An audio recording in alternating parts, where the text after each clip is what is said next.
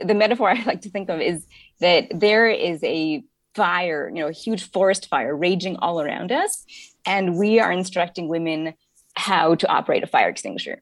We are completely ignoring the structural violence against women, all of these systems that are built into our culture, into our law, into halacha, all these things that are around us that reinforce and perpetuate and sometimes even create violence against women. I'm Scott Kahn, and this is the Orthodox Conundrum.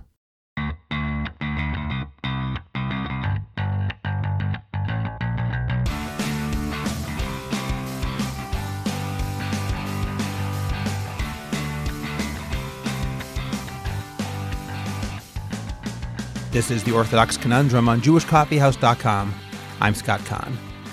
Thursday was the International Day for the Elimination of Violence Against Women, which makes this an especially appropriate time to reflect on the issue of domestic violence in the Orthodox world. Many assume that domestic violence is an issue with minimal relevance in Orthodox communities. Rachel Stomel of the Center for Women's Justice, however, argues that this attitude is, sadly, very mistaken. She asserts that not only does domestic violence take place in our communities, but also that some of the systems we have in place, whether we mean the government-sponsored rabbinate, individual batei din, or perhaps even halacha itself, can be contributing factors. We'll get to my interview with Rachel in just a moment. First, I'd like to remind you to please subscribe to the Orthodox Conundrum on Apple Podcasts, Google Podcasts, Spotify, Stitcher, or anywhere else you get your podcasts. Please like the Orthodox Conundrum page on Facebook and join and participate in the Orthodox Conundrum discussion group on Facebook. We have some fantastic discussions there, so check it out today. I'd also like to ask you to become a Jewish Coffeehouse patron on Patreon. Just click on the link in the description of this podcast, and you can get bonus episodes, JCH merch, and more. You'll get special episodes on all sorts of topics that are only available to subscribers, and you'll be helping Jewish Coffeehouse spread our message of a welcoming, intellectually engaged, and honest orthodoxy. It's just a few dollars a month, and you can cancel at any time. We're looking forward to your joining the Jewish Coffeehouse team. Finally, do you have a message that needs to get out? Do you want to reach hundreds or even thousands of listeners?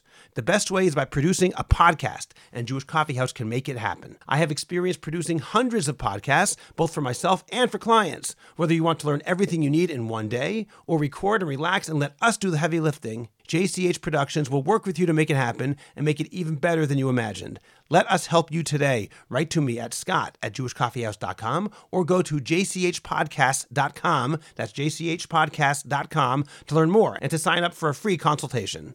Make your voice heard, promote your cause, sell your product, and engage your audience today. Rachel Stomel is the Director of English Media at the Center for Women's Justice, an Israeli legal advocacy organization defending women's rights whenever they are compromised by the state in the name of religion. Rachel has been involved with Aguna activism for the past decade. She is also a translator, graphic designer, and runs the Jerusalem Poetry Slam. I think that this interview is very important, even as it presents some disturbing realities. For anyone who cares about Torah and halacha, we need to face these questions head on. You may disagree with Rachel, but as she said on the podcast, raising the issue, even if we don't know how to create airtight solutions, is a necessary first step. Rachel Stomel, thank you very much for joining me today on the Orthodox Conundrum podcast.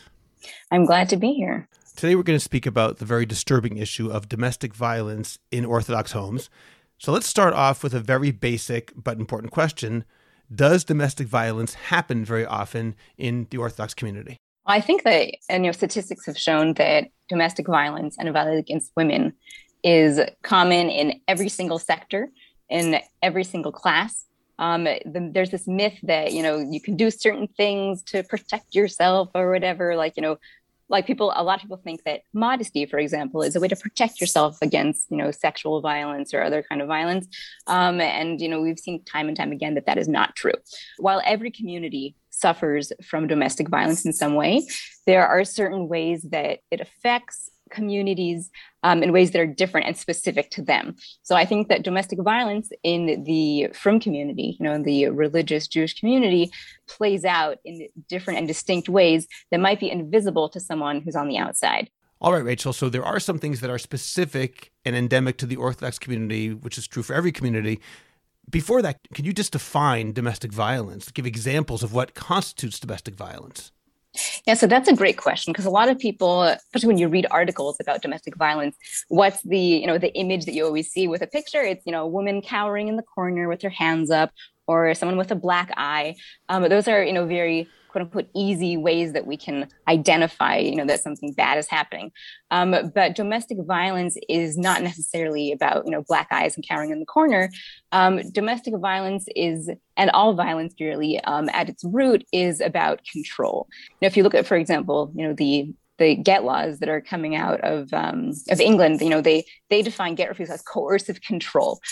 So coercive control is it's best understood not necessarily by what is being done to you, but what is being taken away from you, namely your freedom. So a lot of times people ask like, oh, why didn't she leave? And that kind of, belies this fundamental misunderstanding about what domestic violence is, that it's not, someone hurts you and it makes you want to leave. It's someone hurts you and it makes you want to stay. It's intended to hold you hostage and to force you really to see yourself not as an, individual actor who has agency of their own, but really, to be kind of, cancel yourself because someone else has kind of taken over you. Can you explain that a little more? I'm sorry, I'm sure this is an ignorant question. When you say that it's designed to make them want to, or not want to force them to stay, what does that even mean? Can you explain that a little more? And so domestic violence is because it's all about control. This is also why, for example, women who try to leave or women who do leave domestic violence situations usually takes them an average of 7 times of leaving and coming back until they actually go, because there's no support system for them, or because, psychologically they're kind of codependent and they can't, think of their lives in any other way, because what violence has done to them is kind of, slowly chipped away at their sense of self and their sense of agency. When we talk about domestic violence, it's really important to remember this like fundamental lack of control and lack of freedom. It's very easy then to go from that, once you understand that it's about someone else taking away your freedom, and really, chipping away at your personal liberty, really, it's very easy then to jump from there to, a type of violence that is very common in the, Orthodox community, which is get refusal. When you say get refusal is a type of violence, can you explain what you mean? If we understand that violence at its core is about a woman or anyone really not having personal freedom, then get refusal is basically a way that the man who has to, according to halacha, unilaterally give the get to the woman, that he can use that as a tool to keep her in a marriage against her will. So while, it might be easier for us to understand when, let's say a man locks his, wife in the house and takes away her keys, we can see that as being, oh, that's bad. Something wrong is going on. But it's a lot harder for us somehow, in certain circles anyway, to see, get refusal as inherently being a violent thing, that a man taking away a woman's freedom to leave and exerting that control over her, which halakhically he has the quote unquote right to do, is a violent act. It's interesting because before you said that, I would have put them in 2 separate categories. Obviously 2 very bad things. I wouldn't have put them into the same category altogether, but you're saying something different. Now, Rachel, I know you're not going to answer this question directly, at least not now. And I know you don't like this question. You told me that before we went on the air, but I'm going to ask it anyway, because I'm sure a lot of listeners have this question and you can do with it what you want. What can we do to stop domestic violence? What can we, the listeners, do to stop domestic violence? Okay, so it is a good question. What I usually don't like is the answers that people give. So lots of times, especially surrounding the International Day for the Elimination of Violence Against Women, which falls on November 25th, a lot of times we see people sharing resources to help mitigate domestic violence. And what do those usually look like? It's, lists that say, here are ways to recognize signs of an abusive partner, or, here's a hotline you can call if you need help, or here's, a list of all these shelters you can go to. Well, and these are all really, really critical resources. But I feel like the metaphor I like to think of is that there is a fire, a huge forest fire raging all around us. And we are instructing women how to operate a fire extinguisher. We are completely ignoring the structural violence against women, all of these systems that are built into our culture, into our law, into halacha, all these things that are around us that reinforce and perpetuate and sometimes even create violence against women. So what I would like to see is this shift away from this like hyper individualistic focus on what individual women can do or how to stop individual perpetrators, and talk about the systems that are keeping us all in this state of structural violence. Okay, systems keeping us in a state of structural violence. Speaking as a layperson listening to you, I would say, do you really mean that the systems that Orthodox Jews have, which we are so proud of, our Torah, our way of life, how could it be that that is actually causing domestic violence? I think most people listening would say, if anything, those are the guards against it. And domestic violence is a very sad feature that happens, but it's certainly not caused by our system. So what would you respond to that? So I think that we need to move away from this idea that domestic violence is sad, that it's something that happens to people. And so we need to, empower these individual women to, overcome their sad situation. And take a little more responsibility for the culture that we have all around us and the which we participate in and which we create, either by actively doing bad things or we do by our negligence, by not tackling the bad things around us. It's very easy to say, like, if I'm not personally beating my wife, I'm not part of the problem. When you talk about a system, then that's not true anymore. When you're talking about culture and laws and halacha. So you asked, how can we say that, is our Torah allowing violence? I think that there are definitely things within halacha, especially halacha as it's interpreted by, for example, the Beit Din in Israel, that are used as tools to not only harm women, but also to reinforce a culture that tells women that violence is okay. Can you give some examples of what you're talking about? Because I certainly have no love lost for the Rabbanut. I understand that the Rabbanut is an institution with some serious, serious problems. At the same time, saying that they reinforce a culture in which violence is acceptable, that's a very heavy charge. So what do you mean? Give some examples, please.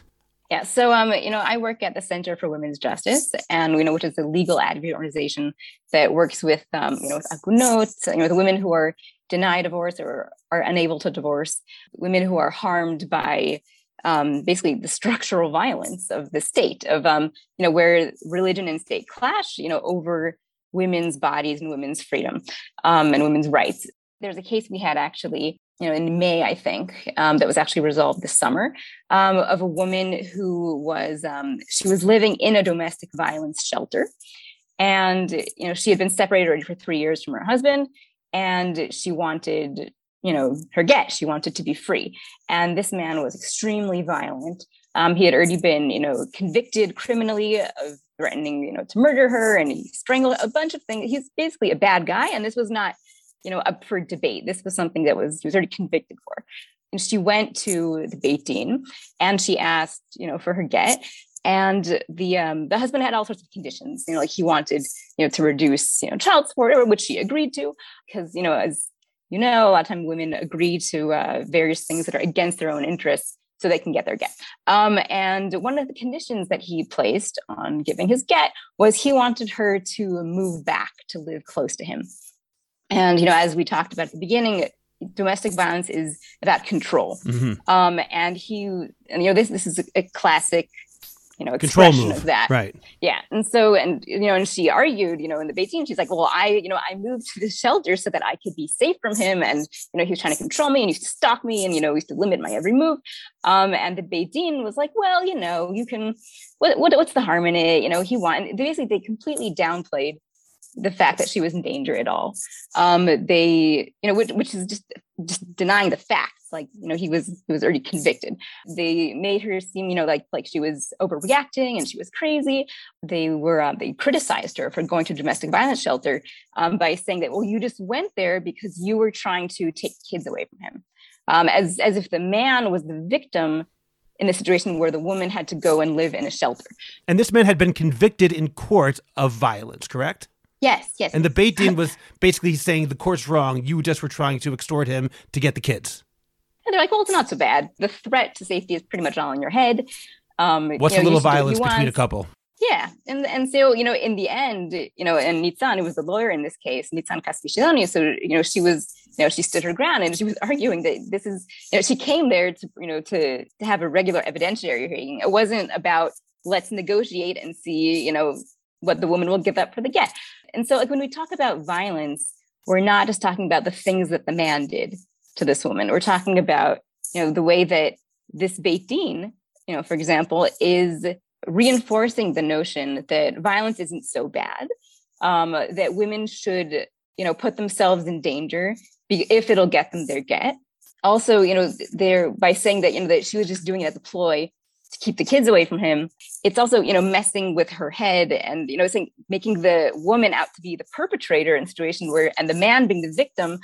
So these are all things that we see in the outside culture as well.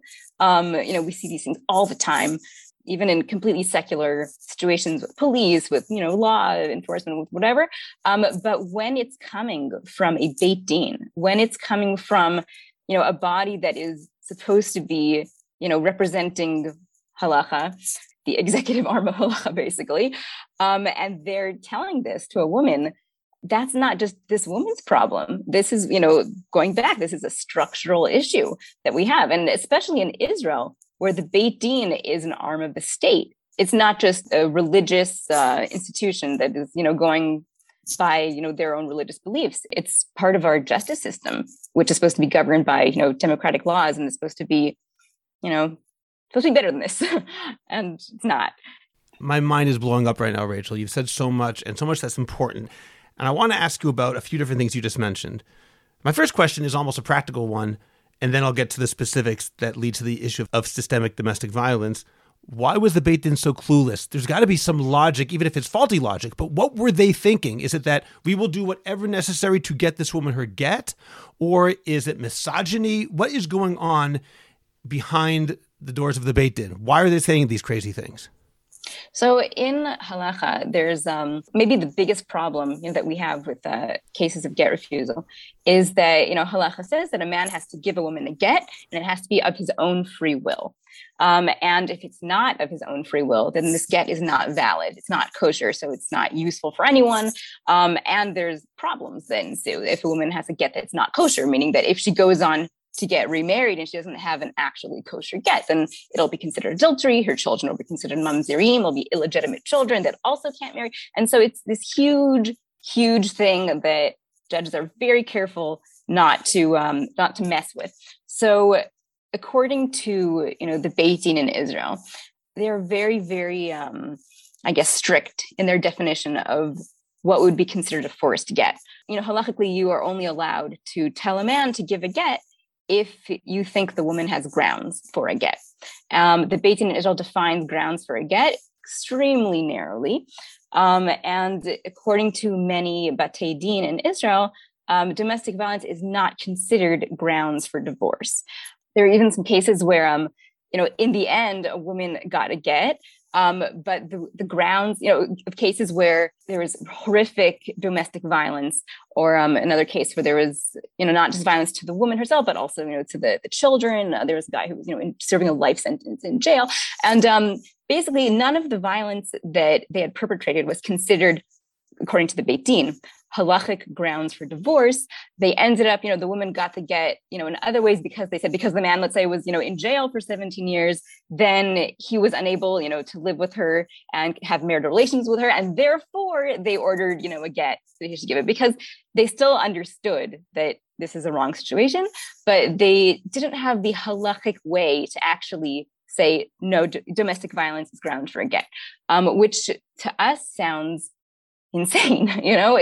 When you see what these women have gone through, and to have a court of law and a court halacha tell a woman that you can't leave a marriage because of what happened to you. Like, violence does not justify leaving a marriage. It's not just a horrible injustice. It's also, this is reinforcing this internal narrative that so many women have when they're abused. That they justify the abuse that happens to them for whatever reason. It's their own fault on some level. Yeah. Like so many women I've spoken with, that until they actually leave, they feel like it's their fault that that the abuse is happening to them. And also, this is something that, going back to what you said earlier, specific to the Orthodox community. I think that, that we have this concept of shalom bayit. Lots of times that's interpreted as women are the ones who have the disproportionate, or who carry the disproportionate burden of making a marriage work. So the worse the situation gets, the more responsibility the woman feels to fix it. It's her failure. Yeah. And so that means that, if the man gets worse and worse and worse to her, then she feels worse and worse about herself because she hasn't fixed him yet. She's, her marriage is failed, which is a very twisted way of looking at it. A woman who leaves a situation and saves her life by leaving, that's not a failure, but we consider that if she gets divorced, that, she has a failed marriage. Like, no, she won, she survived that, she won. And so the way that we, put this burden on women in the frum community to be the ones upholding relationships is really insidious in an abusive situation. Going back to the Beit Din, I realize that's only one example of many, many that you could bring. You basically, on some level, explain why morally a Beit Din would want to do this. Halakhically, they're trying to avoid a forced or coerced get, and that's why they'll say what seem to be absurd statements. That doesn't explain why they would tell the woman that it's your fault, that you kind of made this up, that the reason that you went to the shelter was not because you're avoiding real domestic violence, or in different terms, it's one thing to say that we're going to give in to the man's demands in order to avoid a coerced get. It's another thing to accuse the woman of lying in situations where there's no evidence of that. What's going on? I think that also there's, because, sometimes this comes up also when women request ketubah. Usually women don't receive, ketubah payments today because of just the way that property is, divided. But sometimes, women do request to receive. You're talking about ketubah payments when they get divorced. Right. The ketubah basically says that, upon divorce, that a woman is entitled to whatever amount of, maintenance from the husband. So, sometimes when the couple has, no assets or whatever, then the woman tries to claim ketubah, and she can only collect this ketubah if she has grounds for divorce. So lots of times that also will come up, that they will find, if it's the woman's fault, if she left the marriage without any good, quote unquote, reason, then she loses her ketubah. So I have here a quote actually that was from a psak din, from a rabbinic court ruling that was issued earlier this year. I'm just going to read you a translated quote. So this is about a woman who, she left a relationship and she that was abusive, and the Beit Din basically told her that she was the one who was at fault for, quote unquote, destroying the home. And so this woman is trying to get a get. This is from the Netanya rabbinic court. She brings all this proof about why she was justified leaving the marriage and all the things that happened and whatever. And so this is the response from one of the rabbinic court judges. He says, and I'm quoting here, translated, "We see time after time that when a woman makes a police complaint about her husband, it breaks the trust between the couple and in the family in a way that is nearly irreparable. It makes living with her like living in close quarters with a snake, such that the husband has to worry that at any moment, if his wife doesn't like something, she'll call the police on him." So basically, this woman brought proof of, all these bad things happened, and I called the police, and, whatever, like, as a way to concretize for them, like, this was an objectively bad situation. And yet they use that against her. And they say, to show she's a bad wife. She's tormented him. That she basically was at fault for breaking down the trust in the marriage because she called the police on him and it made him feel bad. And that, that this, and he seems to be, tying this to a larger phenomenon. He's not talking only about her. He's saying, we see time after time that this is a phenomenon that happens, that women call the police on their husband whenever they feel like it, for no reason. And that's what, causes the breakdown of the marriage. And then they rule as, because of that she loses her ketubah because she's at fault for the divorce. That she was the one who basically made the marriage break down. There was by calling the police when he was violent. Yeah. And, because he basically was, I guess, fine. I'm not trying to be flippant here, but it reminds me a bit of the Bob Dylan song Neighborhood Bully, which is talking about Israel. And the neighborhood bully takes out a bomb factory and he's criticized. He's supposed to feel bad. The bombs were meant for him. This victim blaming where the person who's defending himself or herself is the one who's actually causing it by having the temerity to actually go on the defense, by calling the police, by doing what has to be done. When we talk about it vis-a-vis people's attitude towards Israel defending itself, we look at that as anti-Semitic if people deny Israel the right to do so.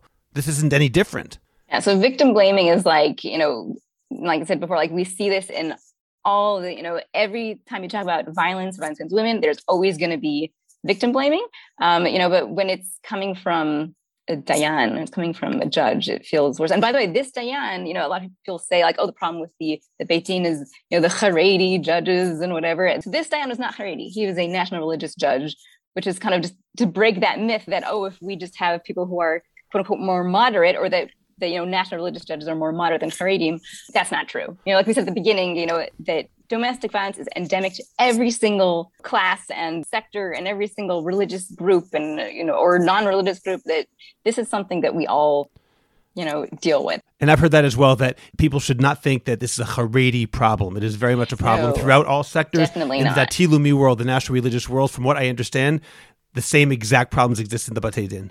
Yes, it's really everywhere. Can I go back to the question about systemic violence and systemic issues? Yeah. Because when you talked before a few minutes ago, I was thinking of three different levels. On one level, the fact that the Beit Din is tied to the power of the state, which creates a certain systemic problem. There's a second level that even if the Beit Din were not tied to the state, it has a type of authority within the system, in the community, which is a second systemic issue.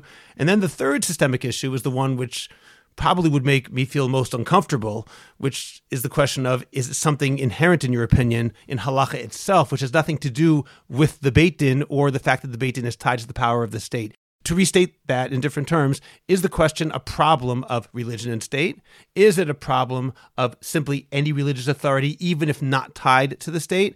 Or is it a problem in the texts themselves, which mean that even if the Beit Din tries its best to do the right thing, it's forced or coerced into doing otherwise because of something that it sees in halacha? So I think the answer to all of them is a yes, with obviously, explanations that are slightly different for each one. So the religion and state being entangled is a huge problem in Israel. Anywhere else in the world, a woman can get, a civil divorce, and she also gets a religious divorce if she, if that's what her conscience dictates. But in Israel, there is no civil divorce. There is only religious divorce, which, by the way, is not just for Jews. That's for everyone in Israel. If you're Muslim or if you're Catholic or whatever, you have to, if you want to dissolve your marriage, you have to go by the dictates of your religious community as it is recognized by the state. So there's kind of this double whammy that happens in Israel specifically with women who are agunot, women who are trying to get their get, that not only are they, stuck from a religious perspective, even if they're not religious, and even if they say, you know what, I don't care, about this, I don't believe it, or whatever reason they decide, they can't get divorced civilly. They can't separate their status. In their ID papers, they will be considered married always to this person. They have to file their taxes with them, and they have to, they can't get single parent benefits. Like even something as small as getting whatever stipend for your kids' school books every August, like things like that are so mundane, are all tied into the, this religious power that the state is wielding that you have no way to opt out of. So that kind of, compounds the problem of get refusal that's specific to Israel, which is kind of funny because a lot of people think like, oh, in Israel, the situation is better for agunot because the state has the power to help women and to issue sanctions and do things that you can lock the guy up technically in jail. Yeah, technically, but when you look at what's happening on the ground and you see, like we were talking about before, that it's so rare for a Beit Din to order a man to give a get, because of this fear of a forced get. It's so rare to actually tell a man to give a get. And a condition for imposing all these sanctions is the Beit Din themselves believing that the woman deserves a get, which happens. And I think statistics from the Rachman Center at Bar Ilan cite that only in 1.5% of cases that come before the Beit Din, they rule that to compel the man to give a get. 1.5%. Putting that in context, the same statistics also show that women in the general population who are getting divorced have been threatened with get refusal in 1 out of every 3 divorces, either, explicitly or, in negotiations, saying, I'm not going to, give you whatever things that, or unless you, agree to this and that, there won't be a get. In other words, 33% of marriages that end in divorce include either get refusal or a threat of get refusal. Yeah. So that, obviously, when women are working within that state of duress, obviously the things that they're going to be agreeing to and not is not, from a neutral place. They're going to be agreeing to things that are against their own best interest because they feel like they have no choice. And that was, the number 1 out of every 3 was the number in the general population. And then in the religious population, that number actually jumps to 1 in every 2, which means half of all women who are going through divorce have at some point faced get refusal or the threat of get refusal, which is really scary. And when it's tied to the power of the state, that's a real threat, because even if a person were to say, I'll just ignore halacha, if that's that person's choice, well, here there is no such choice. That's not an option. Right.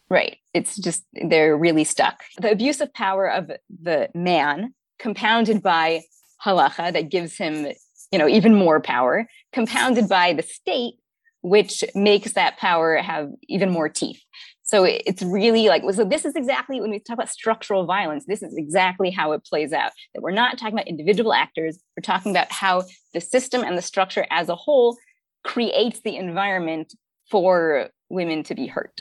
But you're going to argue that that's true even on the level where the state isn't involved in the Batei Din. Even a Beit Din on its own also has that power, assuming that the man and the woman feel themselves bound by halacha. Yeah, so that brings your second question of, what about, is the problem inherently in, the Beit Din as an authority, even if you're not in Israel. So that I think that also is, a bit problematic if you're thinking about, we talked about how it's very hard for women to leave abusive situations. A lot of that is about, feeling that you don't have control. When you put, just from a halachic perspective or whatever, you put the decision of whether a woman has the right really to leave a marriage or not in her own self. It's not her own agency that's deciding, can I not be married to this person or not? Can I choose that? You put that instead in the hands of a body of 3 men, of a court, who decide, do you have grounds to leave a marriage?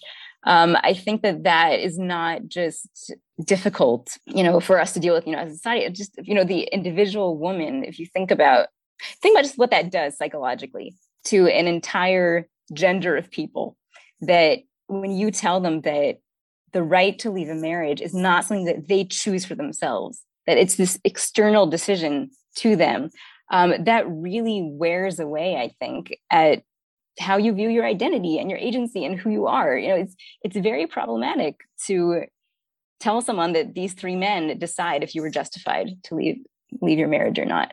And that's something that is just baked into the way that the Jewish community works. That's difficult. I'm not sure how, if you consider yourself bound by halacha. This is obviously something which does not give me any pleasure to talk about. As an Orthodox Jew who feels bound by halacha, who feels that this is a divine system, who believes that the divine presence is present in that system, it's very distressing to hear that there's something inherent in halacha which is leading directly to domestic violence. That's not even so much a question as just a statement, as this is a very difficult thing to listen to. I don't know if it's really correct to say it's necessarily inherently leading to domestic violence, but it definitely creates the environment that allows it to flourish. And I think also, even if we can't envision a different way to do this, like let's say right now, you're just hearing this and you're like, wow, what can I do? I'm a religious person and I don't know how to fix this. I think it's okay and it's important to be able to talk about the fact that it's problematic and to not say, well, if I don't have a better solution, then what's the point? Like sometimes, a lot of times I think, especially in activist circles, we think, well, what's your better solution? And that ends up shutting down the fact that identifying the problem and articulating it is a huge step in itself. So even if I don't know how to fix this necessarily, on the level of halacha, I think that it's really important to acknowledge that there are harmful things in halacha that we need to contend with. Okay, Rachel, then let me ask the question which you just alluded to.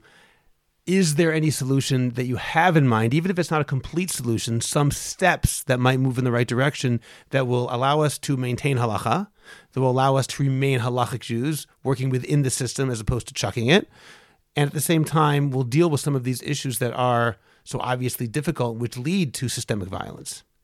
So I think that we talked at the way beginning that moving away from conversations that focus on individual perpetrators or individual victims and to recognize the structural problems, I think is a really big first step that will kind of get us out of this this mindset, which is not being very helpful for anyone.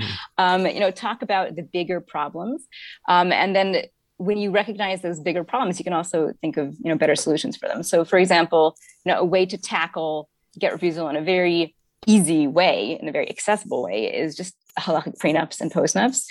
Just signing an agreement that takes away some of that institutional power and puts it back in the hands of women, especially prenups and postnups that, when we're talking about Israel specifically, that limit the opportunities for the Beit Din to get involved in whether a woman, deserves her freedom or not, and just, bypass that question entirely and just puts that decision in the woman's hands herself. When a woman decides, I want to leave a marriage, then she can leave it. And then it's not a question of should she or not. Prenups like that, I think, are very important. It's very easy to sign one. The Center for Women's Justice has a prenup that does that, where not only it takes away, it neutralizes a lot of common things that get refused, like extortion or just, dragging it out too long and kind of abusive dynamics that happen, between the parties. But it also protects the couple from the intervention, the, unnecessary intervention of the Beit Din itself. So the Beit Din just oversees the get, and that's it. They don't deal with other things, which is important, from a legal perspective. It's important also from a structural perspective, because it changes the dynamic of religion and state in Israel. And also it's from just a psychological perspective for women. I think it's really important, the statement that it makes that, that you can leave, you can leave, that it's not dependent on someone else. So that's, just a very easy thing you could do, is signing a prenup or postnup.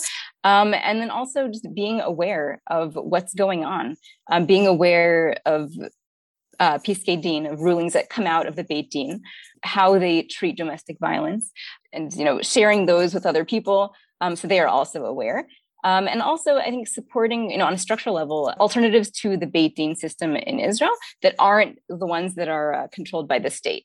Like, we a few years ago, the Center for Women's Justice established a Beit Din that was not part of the state system, headed by Rabbi Daniel Sperber. And, he issued annulments so far to 4 women, and these were cases that the state had completely, given up on, and these women were stuck. And then Sperber came in and he figured out ways to free these individual women. And what it did was not just that these women went free, because you think 4 women in the sea of all the thousands of Agunot is a drop in the bucket. But the institutional power definitely shifted, that when you have an alternative to this monopoly of the state, it changes the ground rules completely. But as you said, that's not going to change their legal status. That enables them halachically to get married, of course, with the caveat that one accepts Rabbi Sperber's determination that these annulments are proper in this case. Obviously a controversial idea, but legally, according to the state of Israel, they're still married to their original partners. Right. So legally, they're still considered their, married to their original partners. It gives them the religious freedom, basically, that they were stripped of by the state, to determine what they consider halachic psak that they want to accept or not. It's very bizarre when you think about it, that the state doesn't just have a monopoly on the courts, the state has a monopoly on halacha. Illegal. It's so strange to think about. It's really coming from, America. When the state says you can only go to these, these batei din that are operated by the state, you can't go to a beit din that rules this way or that way or whatever. That's very weird. That the government has a limit on which halachas you're allowed to use and not. That's pretty crazy right. From a religious freedom perspective. So when we talk about breaking the monopoly of the Rabbanut or breaking the monopoly of the state religious establishment, we need to create the alternatives that are there. It's not to say, let's burn it all down. need to burn it all down and have something else there for people who want it. Yeah, well, what you're saying is that the state is obviously working with Batei Din that work within a certain shita, a very specific way of looking at halacha, and there could be a Beit Din, which has a different way of understanding what the grounds of divorce are, which is still working within halacha, but doesn't have necessarily the same definition of proper grounds, which can change everything. Or, the Batei Din that are willing to use different halachic mechanisms, like annulments, for example. Which are very controversial in halacha, of course, it should be noted. You will have people supporting and rejecting halachic decisions from all different angles. Mm-hmm. But, people welcome to Judaism. Choose. Yes, people should choose, which halachic authorities they go by. It shouldn't be that the state decides for you who your halachic authority is. That's bizarre. So there was a case very recently of a state rabbinic court that issued an annulment to a woman, and they got blackmailed and bullied basically from people who are outside the system, and they were forced to recant. So this woman had, she had an annulment. I think it was after associated with a state-sponsored Beit Din. Yeah, and this was a state Beit Din, issued her an annulment. They got pressured, and then they retracted their opinion, and now she's back in Aguna after 18 years of being chained. And so even when the system, or think of the Aguna Tzfat, from a few years ago, of a woman who her husband was in a coma, and then she got it was a more controversial halachic move, which was the get zikui, which was that they gave a get on the husband's behalf, and this was also from a state Beit Din that did this in Tzfat, and they got completely attacked. So the state system, it really limits the expression of halacha. That you can have dayanim who find ways to help women, and there will be repercussions for them because they are part of the state system. There will be repercussions, and they won't get promoted, which also has financial consequences for them. So it's not this is when we talk about structural things. These are all structural things that we might have solutions within halacha, or we might have ways that we can that we can help people and have a more just system. But because it is inherently tied to the state, then none of those avenues are open to us anymore. And that should be frustrating for us, not just, as women or people who care about women. It's also frustrating for people who care about halacha. Yeah, I think that this is a violation of the concept of lahagdil Torah lahadira. To make Torah great and glorious means there has to be more than one shita. And you might fairly ask, what about the fact that in the old days there was a Sanhedrin, a central governing halachic body that determined the halacha for all Jews? That's a fair question. Yet there are many approaches and answers which explain why the concept of Sanhedrin, a central body halachically, is not applicable to the modern state of Israel as it is right now. This doesn't even get into the issue that I've heard approaches that say that the Sanhedrin, even in its time, was in some ways a b'diavad, something which is done only when there's a need to resolve an issue. But ideally, it's better when different communities have different religious practices in many situations. And no less an authority than Rav Soloveitchik has said that religion tied to the state is a problem. And listeners to this podcast certainly know that I identify with that idea and that ideology. I'll just say one thing, which on a personal note, that my daughter Tali recently got engaged. And last night, Rachel, this is just like happenstance, we decided on a date for the wedding.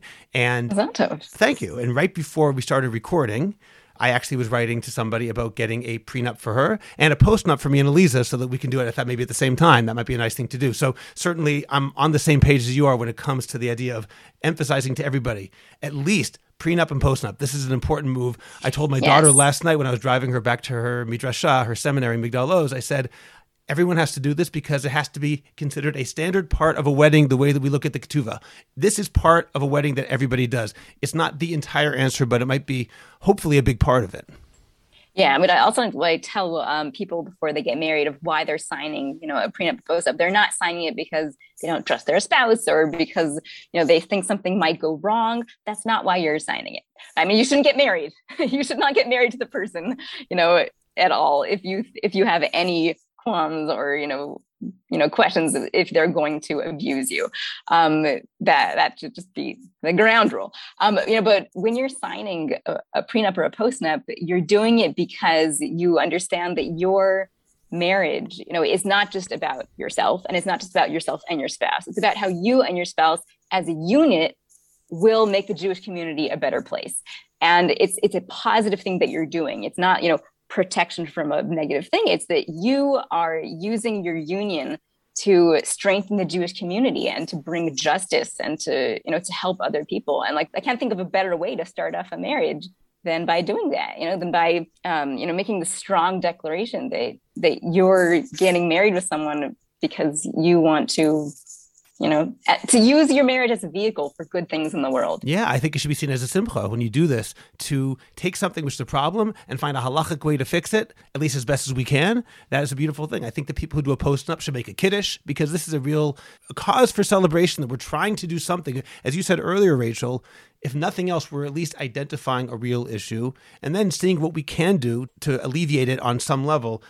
Just as a last question, Rachel, before we go, I'm going to go back to that question, which I knew you didn't want to answer, but I think it's still important on some level. You did compare talking about individual domestic violence against a specific victim, like taking a fire extinguisher into a forest fire. At the same time, there are those individual women who do need help. So what can we as individuals do for those individual women should we find out that there is a case of individual and specific domestic violence in the home? Yeah, for sure. I think that there are women who need fire extinguishers in their house right now. The problem is if we stop there, if we say that is, we did it, we fixed it, we gave them a fire extinguisher, and now we're kind of absolved from thinking about the bigger picture. So I think that it should be something that we do in addition to tackling the structural issues, and never as, a replacement for tackling the structural things. So yeah, so there's always going to be someone in your life, whether you're aware of it or not, who is currently or has in the past or in the future will be suffering from domestic violence. That's just a fact. And it's sad to think about that, but it's real. So having these resources available are very important. Being a lifeline for the people in your life, without judgment, so that they can come to you, if they need help for something. And also, I want to just quickly reframe the idea of, you being the one to help people or save people. A lot of times people think of victims of domestic violence as people who just need to be empowered more, who need to feel stronger. And if we encourage them a lot, then they'll feel strong enough to leave. And I think that, psychologically, a lot of times it's actually the opposite, that a lot of women stay in bad relationships because, dafka, because they feel very strong. They feel like enduring pain and enduring, this very difficult situation. It's meritorious to endure pain like that. Yeah. There's, I think with women specifically, there's this very harmful and, somewhat twisted idea that it's virtuous, and it's it's, wow, look how good you are that you suffered through this horrible thing. And women who stay in these bad relationships feel like they're very, very strong. And it feels like leaving that is giving up, leaving that is being weak. There's so much psychology that's behind this, and, the psychology, the culture, the structures that we talked about, all of these things are just compounding, the problem. And, I guess the hopeful part of that is that the same way that we can identify, we identify these structures as things that are hurting people. These are structures that we have built. These are all man-made things that we have done. And the same way that we have built these structures, we can also dismantle them. We can create structures that are not like this. It's not this fate that we have to accept. So, after we identify why these structures are problematic, we can then rebuild them in ways, that promote safety and justice and just a better life for our community. And it sounds like we can encourage women who are currently suffering from domestic violence, don't always be strong. That's not necessarily a virtue. Yeah, that it's okay, to leave, to maybe not call leaving a marriage, a failed marriage, that by leaving, you are helping yourself, you are helping your kids, that it's not a failure. Rachel, as you mentioned, Thursday, November 25th, we're releasing this after that, was International Day for the Elimination of Violence Against Women. And it's very important that everybody take note of what you've mentioned today. So I really appreciate you joining me today on the podcast. Thank you for being honest and open and saying what you said today. Thanks for having this forum here that's specifically geared toward the frum community, because yes, it is something that gets swept under the rug, and I'm really glad that we're talking about it. Subscribe to the Orthodox Conundrum on Apple Podcasts, Google Podcasts, Spotify, Stitcher, or anywhere else you get your podcasts. please visit jewishcoffeehouse.com for other episodes of the Orthodox Conundrum, as well as many other great podcasts, including Intimate Judaism, The Maimonides Minute, Chochmat Nashim, The Francisca Show, and Let My People Eat. I'd appreciate it if you go to Apple Podcasts and rate and review the Orthodox Conundrum. It takes literally 2 minutes. It's just giving a certain number of stars and writing 1 or 2 sentences. Please like the Orthodox Conundrum podcast on Facebook and join our growing Facebook group, the Orthodox Conundrum Discussion Group, where you can feel free to discuss issues in Orthodoxy in an honest and friendly environment. I hope you'll become a Jewish Coffee House patron on Patreon. Just click on the link in the description of this podcast, and you can get bonus episodes, Jewish Coffee House merch, and more. You'll get special episodes on all sorts of topics that are only available to subscribers, and you'll be helping Jewish Coffee House spread our message of a welcoming, intellectually engaged, and honest orthodoxy. Just join Patreon. It's only a couple of dollars a month, and you can stop anytime, so join today. Finally, do you have a message that needs to get out? Do you want to promote your business, your organization, or your cause? The best way is by producing a podcast, and Jewish Coffee House can make it happen. I have experience producing hundreds of podcasts, both for myself and for satisfied clients. Whether you want to learn everything you need in one day, or relax and record and let me do the heavy lifting, Jewish Coffee House Productions will work with you to make it happen and make it even better than you imagined. Let me help you today. Write to me at scott@jewishcoffeehouse.com or go to jewishcoffeehouse.com, click on Productions, and sign up for a free consultation. Make your voice heard, promote your cause, sell your product, and engage an audience now. I'm Scott Kahn. This has been the Orthodox Conundrum on jewishcoffeehouse.com.